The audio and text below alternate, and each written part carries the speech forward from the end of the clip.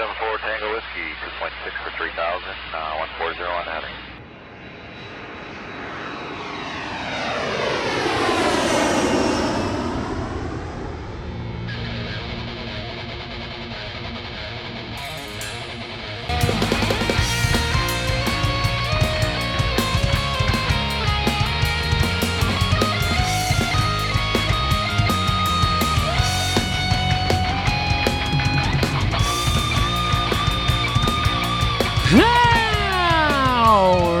Everybody, welcome to Frequent Flyer. Here it is, Friday, November 18, 2022. Here! And, it's been a couple weeks since we recorded, as our typical schedule goes, and the winds of change have hit the Philadelphia Flyers pretty hard. They're 2-4-1 since the last time we sat down. Both of those wins were Ottawa and St. Louis, and they've gone 4-1 since. And the fortunes have changed of the team, so we'll dive into all this stuff. We got a whole lot of stuff to talk about. For how uneventful this season has been, there's a whole lot to talk about still. It's an interesting little dichotomy. But to help me talk about the Philadelphia Flyers this week, we got our co-host back, Manny Benavidez. Manny, how you doing? Oh, we're doing fine, fellas. We're going streaking. Actually, you know what? The Flyers are being dumped on worse than the city of Buffalo right now with snow. But that's okay. I'm here for it. Yeah. I think, yeah. Mike Casito's back as well. Mike, how you doing? Well, it's great to be with you guys this evening, and looking forward to going into all the ins and outs of this team and all the points that are just driving us nuts. And, you mentioned the winds of change, Dan. You know, that's a great Scorpions song. I don't know if he was into the 80s band Scorpions, but Wind of Change is a fantastic song. So if you get a chance, listen to that and watch some Flyers games. It might make a lot of sense. Well, I think this streak over the last handful of games or so has probably been some of the most frustrated I've been with the Philadelphia Flyers to this point. And I think it's because they're playing good hockey. The X's and O's, the basis of what they're doing is very good. It's not like the last couple of years. The last couple of years, you turn on a Flyers game to see if they can lose by double digits again. It was a complete mess with no basis whatsoever. This year they have that. John Tortorella has instilled a very good foundation in this team. A lot of this comes back to the lack of talent. And after the offseason that they had last year, when they willingly passed on Gaudreau, DeBrincat, both Strome brothers, the list goes on and on.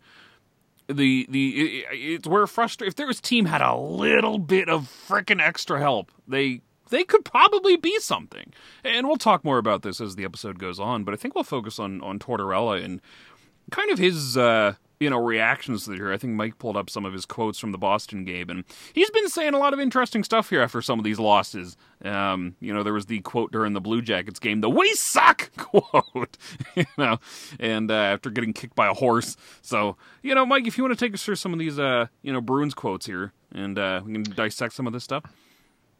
Yeah, so Torts had another media scrum after the Boston loss, and again, we had some really creative questions by some of the beat writers. We'll get into that a little bit later. But some of the quotes are pretty interesting here. They were trying to get his reaction to things, and Torts said, "I don't need to explain reactions. We don't create enough offense to give anything away for free." He went on to say this team doesn't understand what adversity is yet. He was asked about if this is an adverse time. He said, if this is adversity and we can't get through this, there's going to be many situations harder than this. If we had an identity and we were rock solid, we wouldn't be losing games. And this one was actually pretty interesting, too. He said, other teams are better than us, but that doesn't mean we can't beat them. It's just these are quotations, I think, just looking at them from a high level that just speaks. This guy seems kind of exasperated almost. Oh, yeah. And I know that that's kind of his intense personality, that he's always going to have his finger on the pulse. He's always going to be pushing and pushing. But I'm getting the sense that he's kind of getting tired of the losing already. And we're only, like a quarter of the way into the season. Yeah, he's definitely the look and the tone and the tenor of when he spoke to the media after that Boston loss. You could definitely tell it's wearing on him just a little bit. I don't think it helped that a horse kicked him in the face, earlier, a couple days earlier. I don't think it helps that the media in particular is asking ridiculous, inane, inconsequential questions. I think that's getting on him a little bit. I think it's just a perfect storm. And I think that the reality of the situation is setting in, not just for John Tortorella, but I think for fans in general. I mean, everybody going into the season was saying, this team sucks, this team's terrible, this team's awful. And that's true. But I think that the early wins and the early success basically set the tone for, well, they're really trying and they're pulling this effort card and they're able to beat teams that are way better than they are because they're out hustling and outworking them. And that's the Philly way. And all of a sudden now the reactions on Twitter is not about the effort anymore. It's about this team doesn't have any talent and they can't compete with anybody. And that was basically what anybody who's been watching this team for the last, 5 years has basically been saying in the offseason is this team has no talent. They passed on Johnny Hockey. They passed on DeBrincat. What are they doing? And we don't know exactly what their plan is. And their plan is we want to just work our ass off and not get a top 5 pick in this year's draft. So and Torts even said that, Manny. He said, we need the guys who can make plays. It's not through lack of effort, which is exactly what you're saying. Yeah. So, I mean, it's confusing to me because now the argument has changed from an effort-based, argument to now it's we don't have talent. Well, we know that we don't have talent. The entire thing was about the effort level and weeding out the bad from the good. And based on the contracts and the situation these guys are in, I don't know how Fletcher's going to do that. And that's the ultimate situation. And it's the reason why the frustration sets in is because we just sat through the 2022 offseason when he didn't pull the trigger on Gaudreau or DeBrincat or anybody else. And they're entering the summer of 2023 with, again, some very big names out there, Larkin, Pastrnak, and Tarasenko, a couple other ones as well.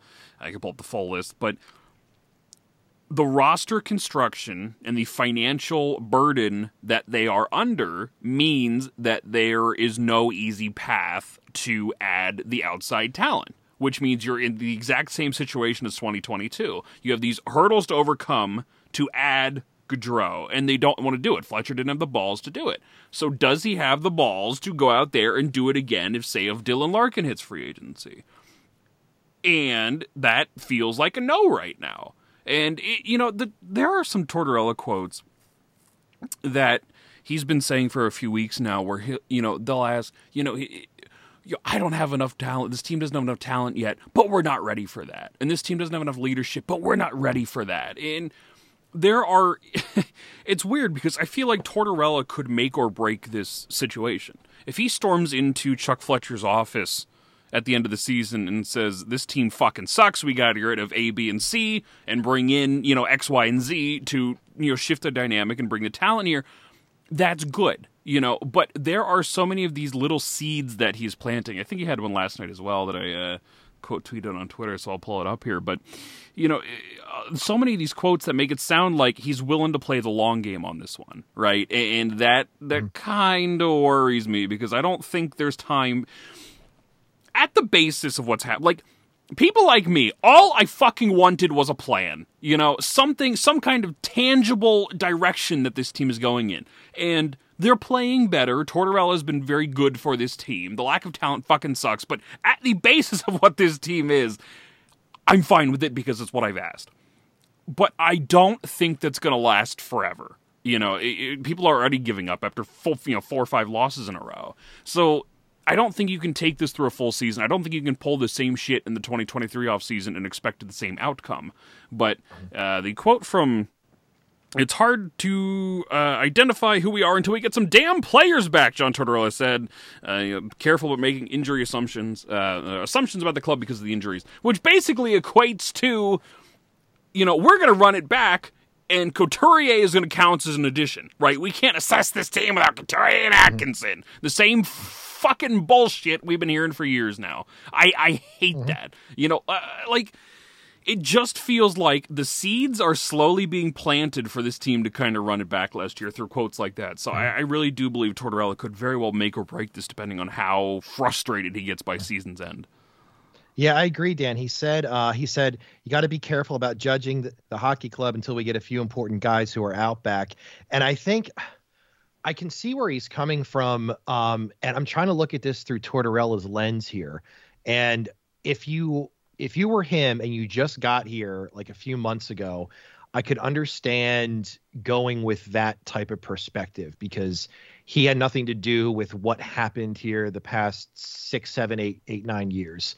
That said, the problem is that people are evaluating this team not from when he got here to start with, but a lot of this that's going on, management and the roster itself, are from eras way previous to him, even going back to Holmgren almost, with a guy like Couturier as your centerpiece, and then Hextall and Fletcher from there. And John Tortorella had nothing to do with that stuff. So he's just coming in from a coaching perspective. And I think that, maybe he's a guy that's okay with this or wants to give it a little bit more flex and let things develop. But looking at it from management's level, from the fans' level, from any other level, this is a stagnant roster. This is a stagnant group here. And there's nothing left to really judge. I mean, we have a couple of bottom sixers that are trying to make names for themselves. But other than that, I don't really know what more time is going to do. I totally get where you guys are coming from with that. And I do agree that could be the intention behind what Tortorella is saying. And I mean, there is validity to it. With the injuries and all that, it is tough to know what you have. However, the background to that is this is the bill of goods that we were told last season. Yeah. And the season before that. Mm-hmm. And partially the season before that. So you know what? I'm done with this. At some point, you have to sit there and say and make assessments on these players with what they've done in the limited action and the limited time that they've had and the injuries and all the other circumstances and COVID and everything else. It's beyond time. The people in charge who are paid to be decision makers need to actually make decisions. And that's it. It can't just be, well, we don't know and we can't assess you properly. So here you go, Travis. Here's an 8-year extension. I know you had a good year last year when everyone else was shit, but here you go, a year ahead of schedule. Here's an 8-year deal. Like I don't understand. And they're making these decisions based on an injury-plagued season. They gave a guy an 8-year extension. The year before that, an injury-plagued season, they gave Sean Couturier an 8-year extension when, they could have waited. And they didn't. So they're making odd decisions at odd times, and they're basing it on facts and things that they feel is convenient when they want it to be. At the same time, I would like to know that quote from Tortorella, was that after one of these moronic reporters asked, what's your assessment of Joel Farabee's play? Because that was asked at one of the games. I don't know if it was the Columbus game last week or not. The one that he didn't skip out on in the by the way, the media cried about that one when he didn't show up after the game was over. But I could see Tortorella getting upset with having to answer specific questions every game about, what did you think about Provorov's play today? What did you think about Sanheim's play today? What did you think about this person's play today? He shouldn't have to answer individual player assessments every game. That's ridiculous. Mm-hmm. And that only gets coaches into trouble, and it only leads to bad things in the locker room. I remember that game in Toronto when the Leafs lost, and they asked the coach, was it Babcock? And they asked, how would you say James Reimer played today? And he said, he was okay. And then they asked James Reimer like 5 minutes later, and he went, just okay, eh? And that was it. James Reimer was done with the Toronto Maple Leafs at that point. He was finished. Like that question, the way that it was asked, and it was purposely done to get a reaction. And that's what I'm feeling like these reporters now. They're asking, how did you think about Joel Farabee's play? They want Torts to say That's what something. got AV into trouble when he started assessing the players and telling Carter Hart that he wasn't very good. Mm-hmm. And everyone fucking gave up on him soon after that. Bingo. And I think the Boston game yesterday, they asked him about the third goal. That was the goal that Provorov got spun around by Zacha. That was done purposely. They wanted a quote on. They wanted to see him jab Provorov. I don't know why. I think there are times that they do that, but I also think that I don't give them enough credit for that. I think a lot of these beat writers, and I'm not going to name names, but there are some individuals on this Flyers beat that have very, very little experience in journalism generally. And I think, based upon listening to these press conferences, I'm listening to coaches' press conferences for decades now. I can tell when good questions are asked and when they're not. And I think a lot of this stuff is just insipid shit because they don't know what the hell to ask the coach. They have a menu of a couple of different things, and they choose from the menu and ask about player X or player Y when there's no reason to ask about that player because they don't know what to say. They ask about the team's identity all the time. Every single game, they ask John Tortorella, what's the team's identity? Every freaking game, because that's the flavor of the week that everybody's talking about, I guess. But he can't answer that every game. He's been here for, 18 or 20 games or something? Like, that is something you ask sporadically throughout the season, and that develops the narrative from there. And it's just, I don't know what Torts is going to do with this eventually because the questions are so fucking stupid half the time. Other times they may be trying to bait him. I agree with you, Manny, but I don't give him credit 100% of the time for doing that. It's John Tortorella is like a master of this stuff, handling the media and, knowing what buttons to push and knowing who to snap at and who not to snap at and to shut the bait questions down immediately. And he did that when he first got hired, too. I don't remember what the quotes were, but I think it was Sam and who they were trying to bait him with stupid questions, and he shut that shit down immediately. He's not there for... He's not going to fall into the trap, and he's not going to answer these stupid questions. And, as Mike alluded to, there's a lot of very young and inexperienced people that are given credentials these days because that doesn't mean shit anymore. And because of it, these very inexperienced people are going up against the best in the fucking business, when it comes to a coach handling their shit. So I think it's been very interesting and probably not what Tortorella needs. I can't imagine this guy's blood pressure is great to begin with. The fucking over-exacerbated thing there. So he's probably losing his shit to watch this team play whatever it is they're doing on the ice, then go answer these softball questions. But, yeah, and it's not all. It's there are some folks that do a fantastic job asking questions, and I will give credit. I think Charlie does a great job with his questions. He's one of the guys, in my opinion, who asks the best questions out of anybody most times. So I appreciate that sort of integrity and that sort of intelligence that goes into that stuff. But yeah, I think that's part of it. And eventually, this thing with Torts is he's a very, very smart guy, but at some point he may snap at one of these questions. It's going to happen sooner or later. Yeah. And I'm not sure if that's going to be interpreted as, because it's going to be somebody who doesn't have experience asking fucking stupid shit. And what's the narrative at that point going to be is, oh, are you just targeting this person because they're not experienced or for other reasons? Or is it legitimate, And for me, the best, funniest question yesterday in the Bruins post game was one of the reporters asked something about, well, what do you think about the adversity that this team is facing? And he basically laughed it off and he's like, really? Adversity? He's like, this team hasn't seen any adversity whatsoever. Like, this is a bad hockey team with no talent. And I'm paraphrasing here, but this is what he's implying. He's like, so we've lost a couple games in a row. That's not adversity. That's called you got to nut up and actually get through the losing streak and actually change your fate. Like, adversity, that's not adversity. Adversity is like when really bad things happen inside that locker room and really bad things happen on the ice, etc. Losing 5-6 games in a row, whatever. It happens to everybody, happens to them all. But Scott that's Laughton, not adversity. Yeah, it was ridiculous. And Scott Laughton had some of the most uninspiring quotes you could imagine after the Boston loss. He goes, "It's getting frustrating. Big game in Montreal to go 500 on this road trip."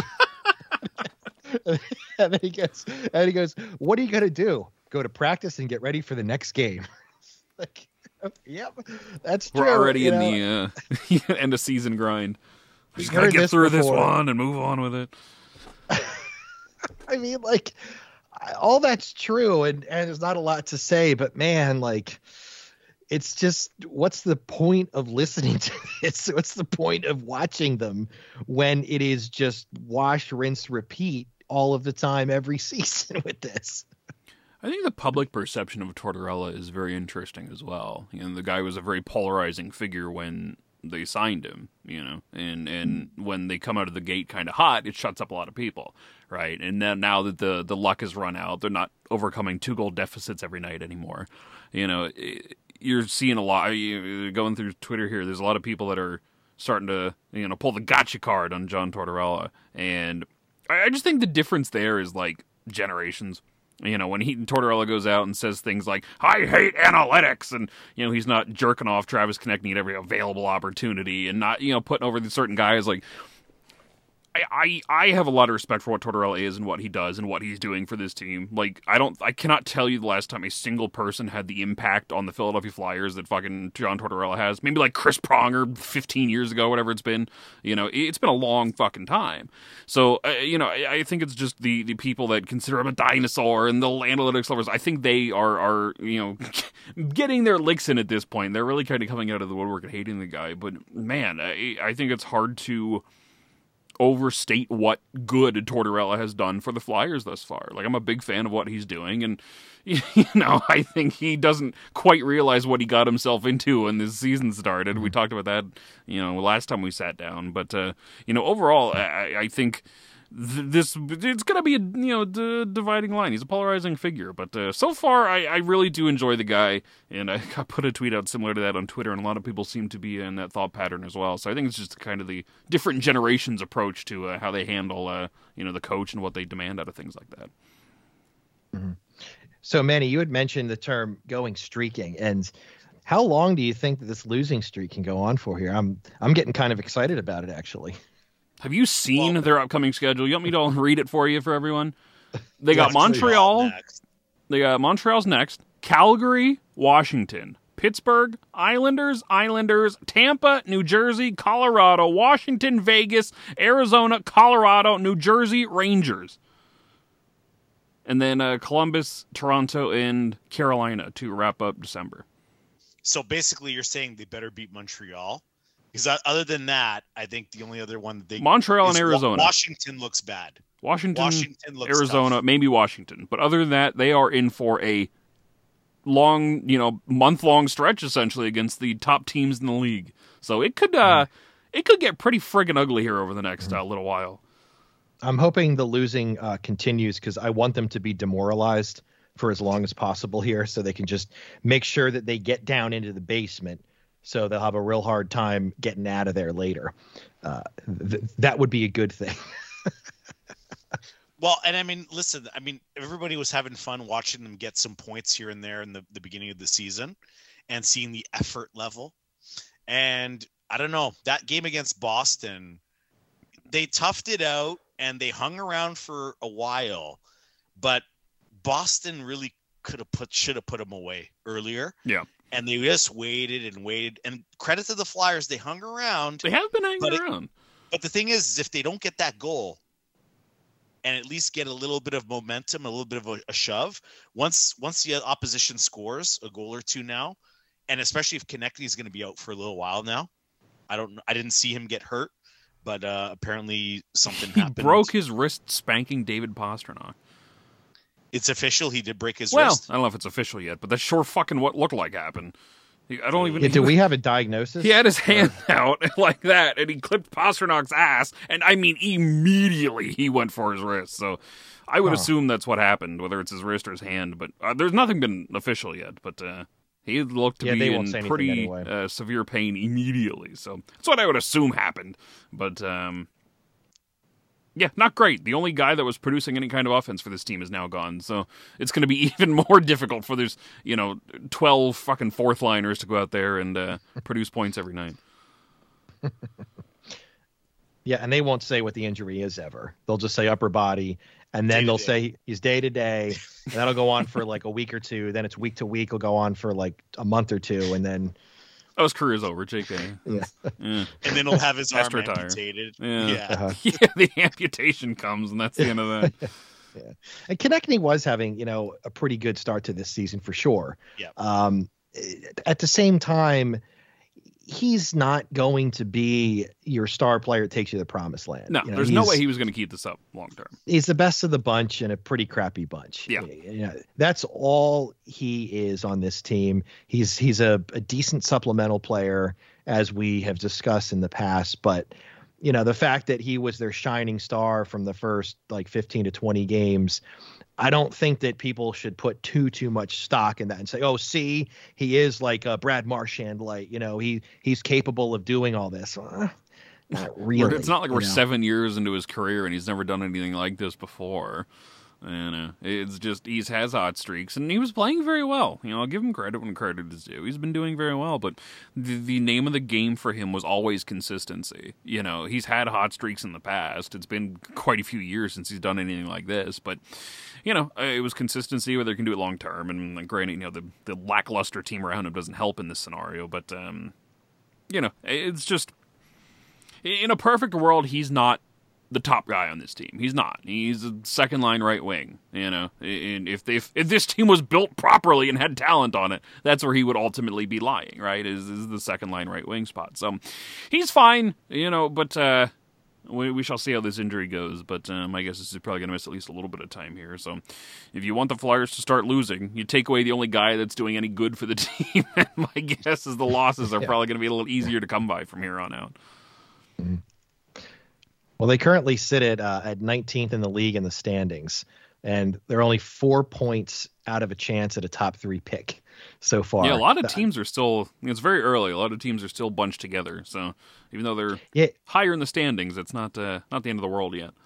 Yeah, you got to think that teams like Calgary, Minnesota, Ottawa, St. Louis, even maybe Washington are going to at least come out of this a little bit better and outpace the Flyers in points over the next couple of weeks here. So I'm counting on at least those 5 teams to leapfrog the Flyers pretty quickly, and then we can at least get down to that 14-15 range. It's a process. It's a process here. Well, on Sirius XM this afternoon, Steve Koulias' show, he basically he did a roundup of last night's games, and he basically said, yep, I think the Flyers' magic is done, and they're 7th or 8th in the Metro by the end. Yeah, he's like, you could pick. It's them and Columbus. He's like, it's those are the two. They are 7-8. If you think the Flyers are going to be 7, great. If you think they're going to be 8, great. The other one's going to be Columbus. And after that, the other 6 teams in the division are ahead of them. Yep. And I got to say that yesterday, watching that Bruins game against the Flyers, I probably in the beginning of the third period, I started wandering around with my attention, and I started looking at the out-of-town scoreboard. And I got to say, I was happy when I saw that Columbus was winning. And, I ended up that St. Louis got 2 points. And all the teams behind us kind of, gained a little ground on the Flyers. And I think that's kind of what the silver lining is in all this. Like if the team's going to be just a cesspool of no talent, then you know what, the effort hopefully is there. But it was good to see Tippett score a goal yesterday. I'm glad that he's, continuing to do his thing and other players as well. But I'm kind of keeping an eye on the out of town scoreboard every night. Let's go Canucks tonight. Beat LA tonight. Come on, 2 points. Gain ground. Let's go. And I mean, at the beginning of the season, this is what we talked about. You want to see the effort improve. You want to see the foundation of the team improve, but you still want the losses to come, right? You want the good to be planted this year and then for the change to come next year. So in a sense, it's what we all signed up for. It's just, it's finally happening now. And, I guess as fans of this team, it's still frustrating to see the losses. But, the Columbus thing, there is some ultimate irony there in the fact that the Flyers dished Columbus most of the injuries that they're dealing with right now. Werenski, Blankenberg, Bean, Murmurs-Lincoln, they all got hurt during the Flyers games. So the Flyers are going to have to face the team that they destroyed, to get the worst spot in the Metro there. So karma, that's what you get for injured players. And Columbus won both of the games, too. Yeah, that's true. But you got to think that the Blue Jackets are going to improve a little bit. They have a couple of... Provided Laine and Voracek aren't out long-term. I mean, you got to assume the offense starts firing sooner or later. Mm-hmm. I don't know what either one of their injuries are off the top of my head, but...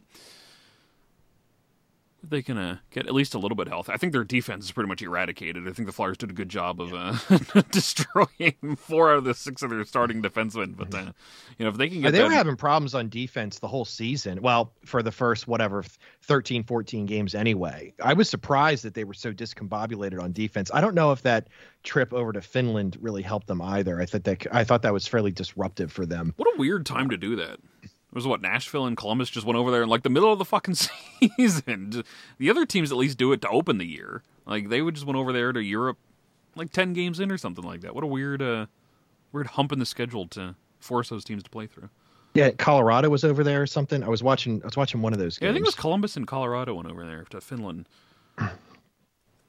Yeah, just really. But yeah, Rantanen went to Finland, and didn't somebody go to the Czech Republic?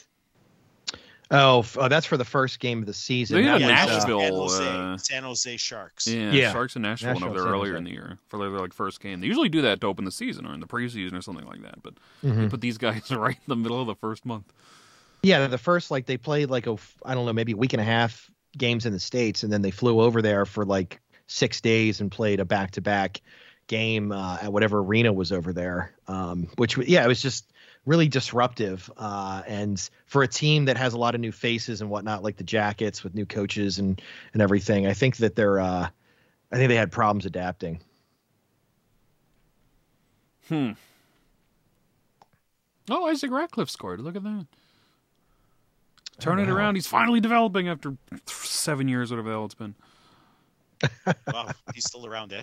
Yeah. He's the most disappointing. Maybe Morgan Frost is, but man, Ratcliffe is just fucking useless.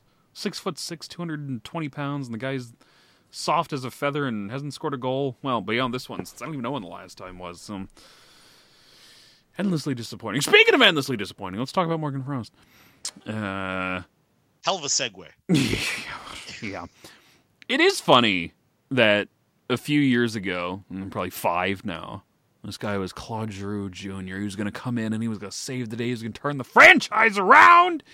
And now it's he completed 2 passes and won 8 of 12 faceoffs, so he's really good. I'm like, fuck, I've had enough. These guys, the fucking Bill Meltzer just rock hard over this kid for some reason. And I don't understand what the fascination is with this guy. And, he had a good effort tonight. That's where we're at with Frost, where it's he wasn't a complete piece of shit out there. This is great. How the mighty have fallen over the last little while, huh? Absolutely pathetic with Morgan Frost. I think with him, it's twofold.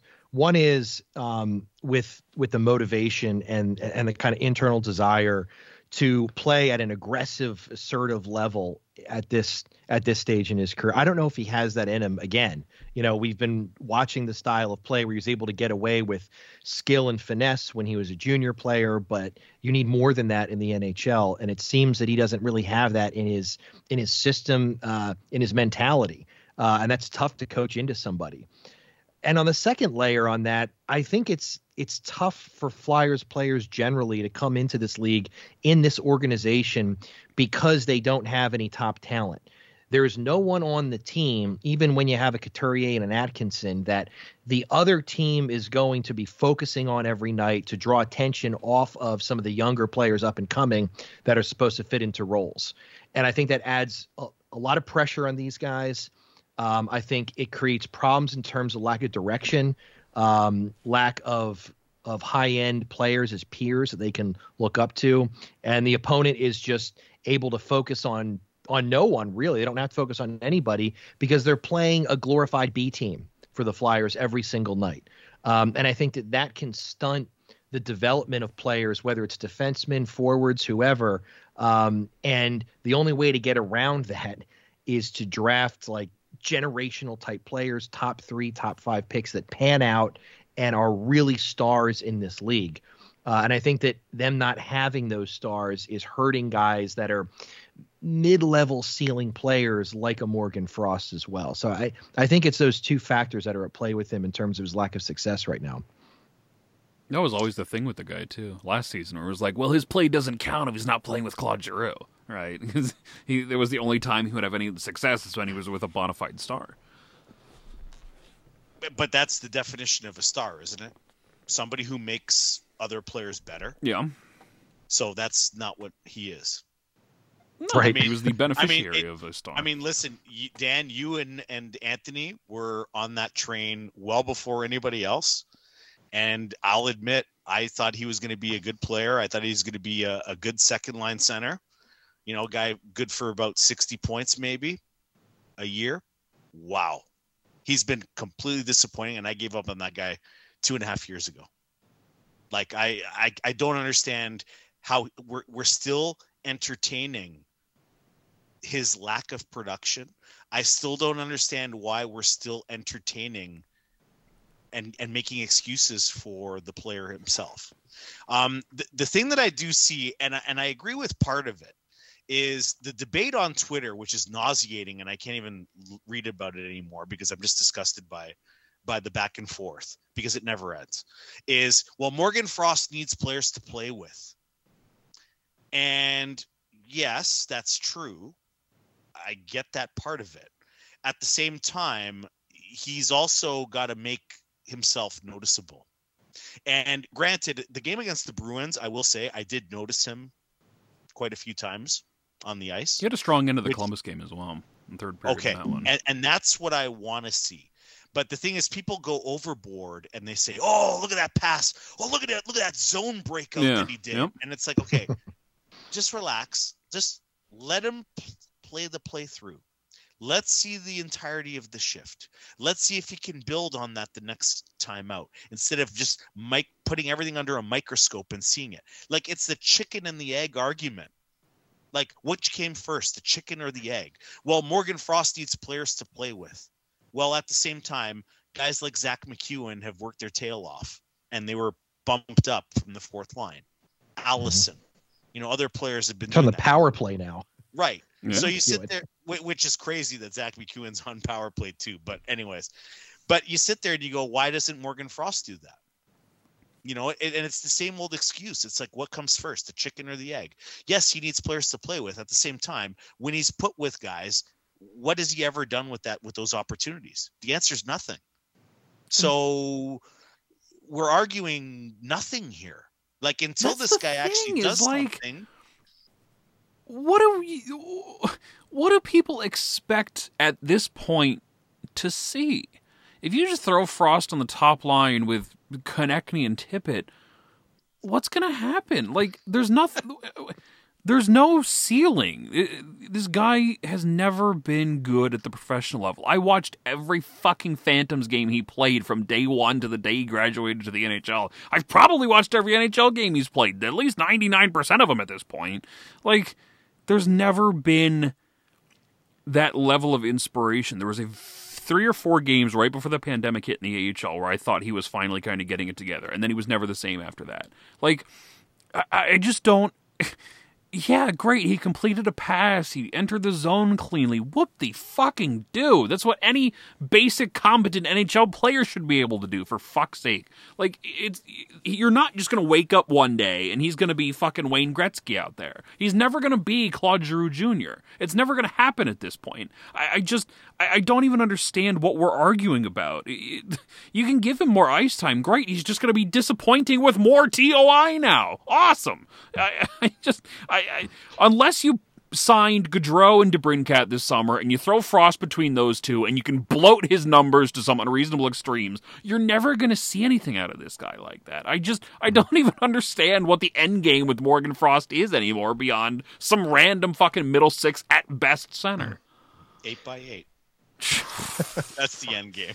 Yeah. I think when you see these prognosticators start to praise alleged skill players like a Morgan Frost for achieving unbelievably low benchmarks, when you start to see that on a repeated basis, that tends to lend itself to the argument that the player is one of those tweener players that is not going to be an NHL top sixer.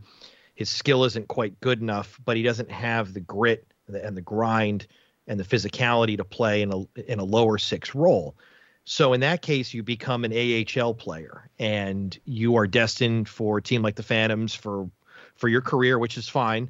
But your skill set fits to play in a top six role with the Phantoms, not in a top six role with an NHL team. And I think the more and more time that goes on here, the more we're seeing Morgan Frost fit into that type of mold. And, Dan, you've seen a lot of those players with the Phantoms before. You can probably name a fistful of them right now that Frost could probably fit into and say, look, he comes down the Phantoms, he's going to be a top 6 guy for the next 5 years and contribute at this level.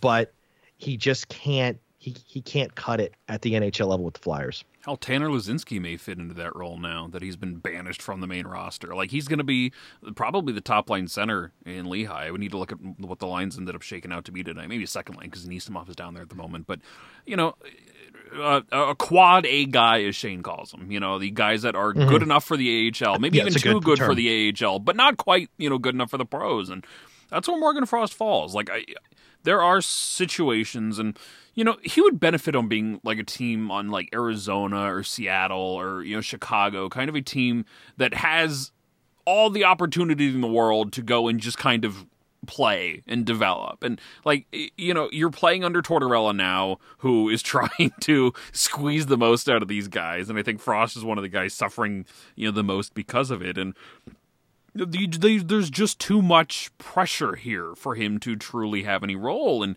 I don't know. I just don't know what we expect anymore. This guy's, 100 and some games into his career. He's been a pro for 4 or 5 years now.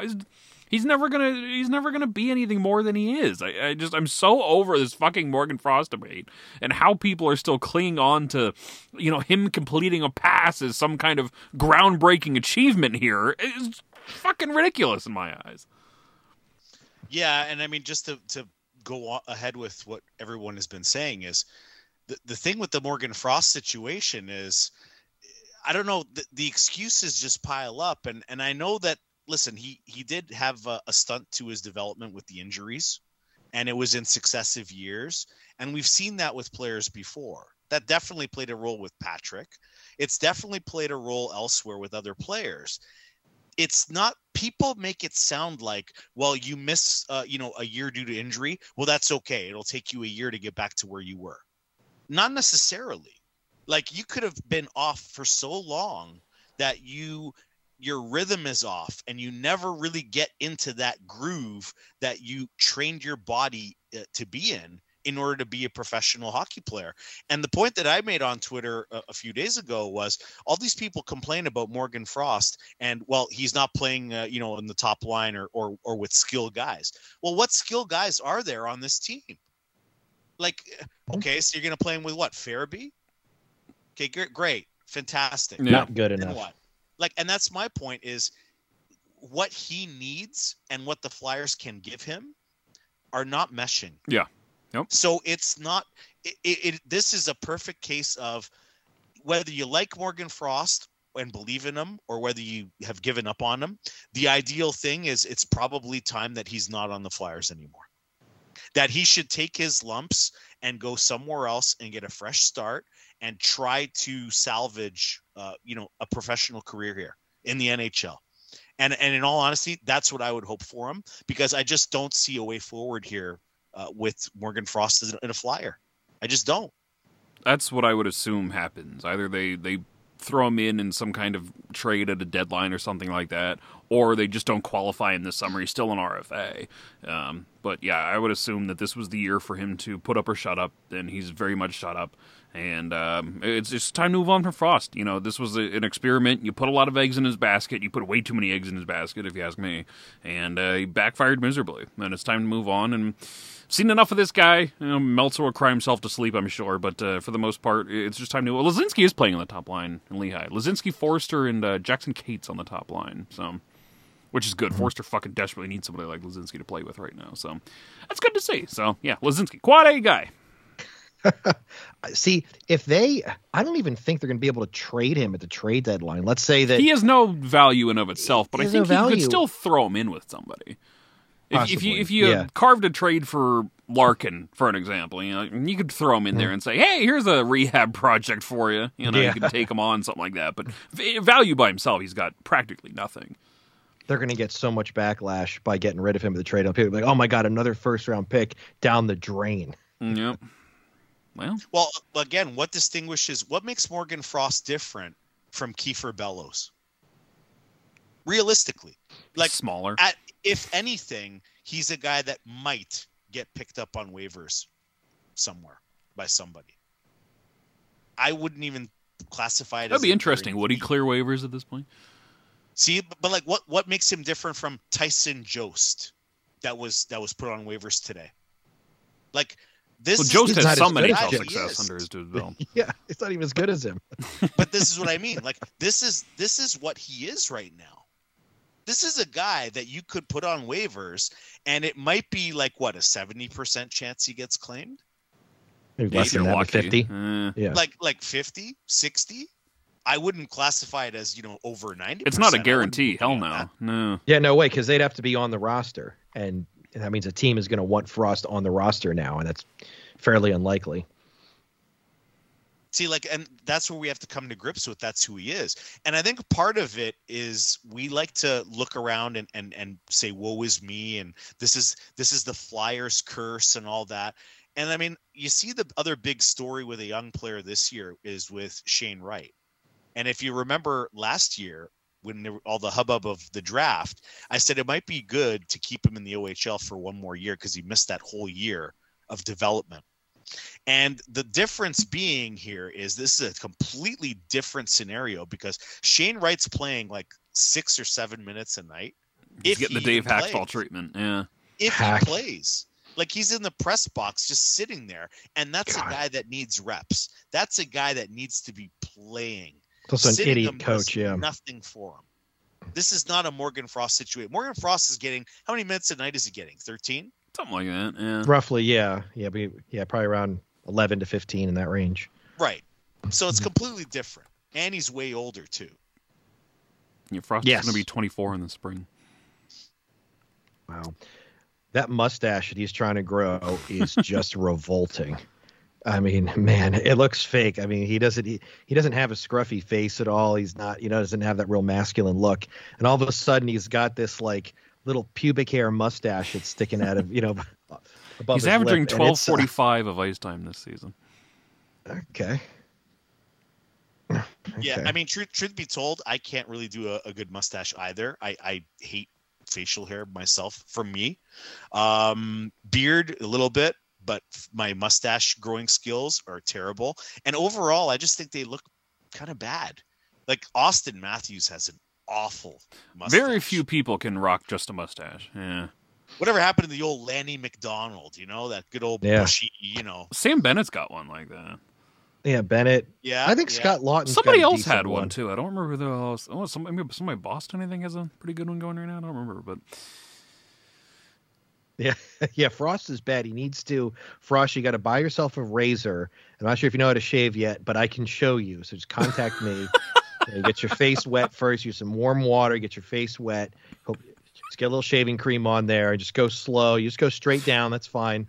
Above the lip down. There. Don't go side to side. Yeah, no side to side. Don't want to do that. You're going to cut your little baby skin. So you got to be careful on that, Morgan. Can you imagine if like Oilers fans were like Flyers fans? It's like, oh my God, Nail Yakupov! Did you see that pass that he just did?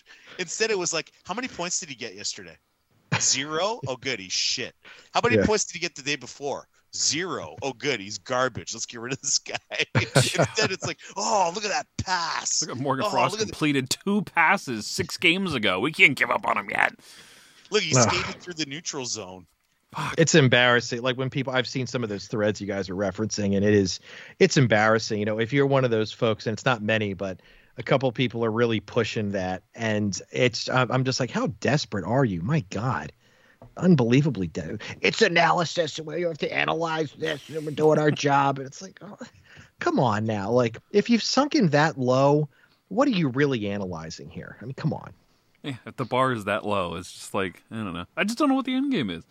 He completed a pass. Man, he's on his way to fucking superstardom. Somebody let me pull up that tweet. So I got angry at this one the other day. Somebody compared him to Joe Thornton. Oh my God. I sent it to Anthony because it was fucking ridiculous. Something about future Hall of Famer Joe Thornton. A 1,500 point scorer, Joe Thornton. Yeah. Where the hell is it? I cannot see that comparison in any way. No. Okay, so I tweeted on 11/11, can someone just honestly tell me what it is about Morgan Frost that folks are still attached to and defending endlessly? What evidence is there that he's anything more than a complete bust like 95% of the rest of the Hextall picks? Accept it and move on. And this guy replied to me, the thing is, even good players can have bad starts to their careers. Joe Thornton had 20 points in his first 89 games compared to Frost's 26. Do I think he'll be a 100-point player in his prime? No. But why is there 41 and 60 points when Joe is out of the question? Like, he pointed to Joe Thornton as something Morgan Frost can be. And I just... Oh! What is wrong with these fucking people?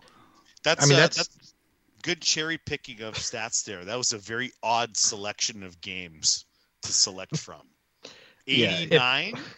Why 89? Why didn't he go, 80? Because it destroys the comparison if you start rounding down numbers. Yeah, it's just incomprehensibly stupid. Sorry, whoever mentioned that. I know what you're trying to do, but that stat does not really prove anything. You could go through, if you want to take that to the extreme, you could push that stat for probably hundreds, thousands of players and say, well, they all could be Joe Thornton, so we're not sure yet. It's like, where does that get you? Nowhere. It's just, God, he's going to be Joe Thornton. I had 0 points in 0 games. So that I guess I'm comparable too then. I mean, for Morgan Frost, for him to come out of this, now the Flyers, Chuck Fletcher's threshold is very low for players. They don't have to do too much to get extensions for this team. We've seen over the years. But in reality, if you were to extend this player after this season, you would have to see some serious offensive talent and dynamic play. Like, I want to see him skating around guys with the puck and lacing pucks in the net, making fantastic passes, having fantastic vision on the ice. Like, those are the sort of elite level of offensive instincts and plays that we're looking for. That's what we want to see this season. We don't need to, and maybe Torts isn't the coach for it either. I'm not sure, but we need to see that elite wow and pop in the offensive zone from Frost to render an extension for him for next year and the following year. And obviously we've seen nothing like that, but that's the level that I think we're all expecting here if we're going to move forward with him. Yeah, there needs to be some kind of something, and it hasn't happened yet. I find it hard to believe it's going to just magically happen as the season goes on here. But, we know Chuck Fletcher, so he'll get a 5x5 contract. We can't officially give up on him until he turns 30. So, he'll be back, Morgan Frost. That'll be another, like a 1 year, $875K deal, something like that? Bold of you to assume Fletcher could contain himself for a just 1 year deal. Rip the Band-Aid. No more. We need to change people on the roster. Oh, man, we got to run it back. We got to assess what's going on here. He'll play different when Couturier shows up. Yeah, when Coots is here, man. Come on. Wait till Coots gets back. Do it, Mike. Do it. Couturier. Oh, I need Couturier. I love Couturier. The girls on Sisterly Pod said they love that impression. Katie was a big fan, yeah. Well, it's just, I don't know what sparked that. It's like it's all the Couturier talk over the past probably 1, 2, 3 seasons of just these people obsessing over how electric he is and how indispensable he is. It's like they're like almost coddling him. So that's where that voice comes from. It's a voice of coddling. Can you do an impression now of the Frost fans? Morgan. Oh, Morgan, I need you, Morgan. Where's Frosty? I need Morgan. The worst part too was, remember the first game Frost had 2 goals? There was people like rubbing it in online, going like, "Oh yeah, people want." I told you, Dan, the Flyer fan, this is the year he turned around, and then he hasn't fucking scored one in the 17 since. But whatever. This Morgan Frost guy, he just needs to go away, so I'll never have to hear his fucking name again. Yeah, I don't think Tortorella likes him. Honestly, I don't think Torts is a fan. So that's not going to bode well. But yeah, he'll probably be off the team. They'll bleed him out through the season. They're not going to trade him in. Like you mentioned, Dan, he would be a throw-in as part of a larger deal. But Fletcher obviously won't make those deals. So that's off the table. And they're not going to trade him 1-for-1 for anybody. So just going to bleed him out in the end of the season. It'll go away in July and August, and that'll be that of the first round pick. Yeah. You know, and that's that's half of the Braden Shen deal right there, right? Yeah, the other half is Joel Farabee and Yori Laterra. Fucking Yori Laterra. Fucking Braden Shen. What I wouldn't do. Why was that trade ever made? Fuck it. It's a whole different rabbit hole to go down here. Too late in the episode to do this, but Yeah, he's way too fun of a player to have on this roster. We don't need any fun, interesting guys. who needs a physical center that's good on the power play right now? I mean, come on. Low on the wish list. Think of the goal songs you could have. Snowblind by Black Sabbath. You could have Eric Clapton, Cocaine. She don't mind, cocaine. That was that Frank Zappa song too. What's Cocaine Addiction? That's a good one. Yeah. Buck Cherry, Cocaine. Or is that I'm on a plane with cocaine? Yeah, something like that. Probably, and they could bring Laterra back as a coach, and he was the number one partier. That was his superlative when he was here. So he could show these guys a good time. the battle between he and John Tortorella as head and assistant coach would be lovely. Fuck, big Weiss back too. Get Weiss back behind the bench. Oh, sure. Where's Van de Velde at these days? We're running out a good trio in there. Oh my God, Van de Velde. Oh, God. Jesus. Fire Lappy, put in Ben Holmstrom. Hey, we do not desecrate Ben Holmstrom's name on this podcast. I like Ben Holmstrom. Ben Holmstrom and Eric Gustafson, the OG Gustafson. Man. Still salty about that one. It's been 10 years and I'm still angry they never gave him a real chance. How? Fuck.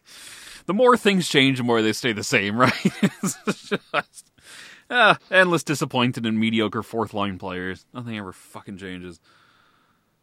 All right, everyone. On that fucking lovely note, we'll call it. We're almost at an hour here. So, call it an episode. If Twitter still exists, you can find me at Dan the Flyer Fan, at Brotherly Puck, at Brotherly_pod. Plenty of shit up on the website, brotherlypuck.com, and other shows. This is going up, Sunday? So Shane on Monday, Anthony will be back next week before the holiday, and then we'll have a couple episodes up as well next week from on the bonus content. So check it out. And Manny, where can people find you on Twitter? At Manny Benavidez, and of course brotherlypuck.com. And if Twitter does go away, I will shed a tear. Knowing that there's a bunch of ridiculous Flyers fans that I will never get to hear their ridiculous takes anymore. Well, as much as I hate Flyers Twitter, it's the only decent place to talk Flyers on the internet. Fucking Flyers Facebook is just the dumbest fucking group of individuals you'll ever meet in your life. And Flyers Reddit is even worse. So Flyers Twitter, as much as I hate it, I do love it. It is the best of the. It is the best of the social media. There was, I remember some time ago, I was looking at some Flyers, at the Inquirer, and maybe on the Tim Panaccio post on like NBC Sports Philly. They'd have like really long threads after articles and stuff, and it was a way you could engage with other Flyers people. And I remember participating. I'm talking like 8-9 years ago at least, and I participated in some of those, and it's just like hellacious. I mean, you just can't get anywhere with anybody, and I felt like the conversations were just not worth having. But Twitter, there's some idiots out there, but there's also some really good conversations. So I do appreciate most people that we interact with. So thank you all for being there. You want to give your handle while you're at it there, Mike? Yeah. You can find me on Twitter at Flyer_AF. I'll see you there. Let's keep rolling with this group. All right, everyone. So, and enjoy your holidays. I guess I'll talk to you a couple more times before then, but unless you're Manny, in which case you don't have, Thanksgiving this week. You just have a regular Thursday coming up. Damn Canadians. But, all right, everyone. Until next time, goodbye and good night.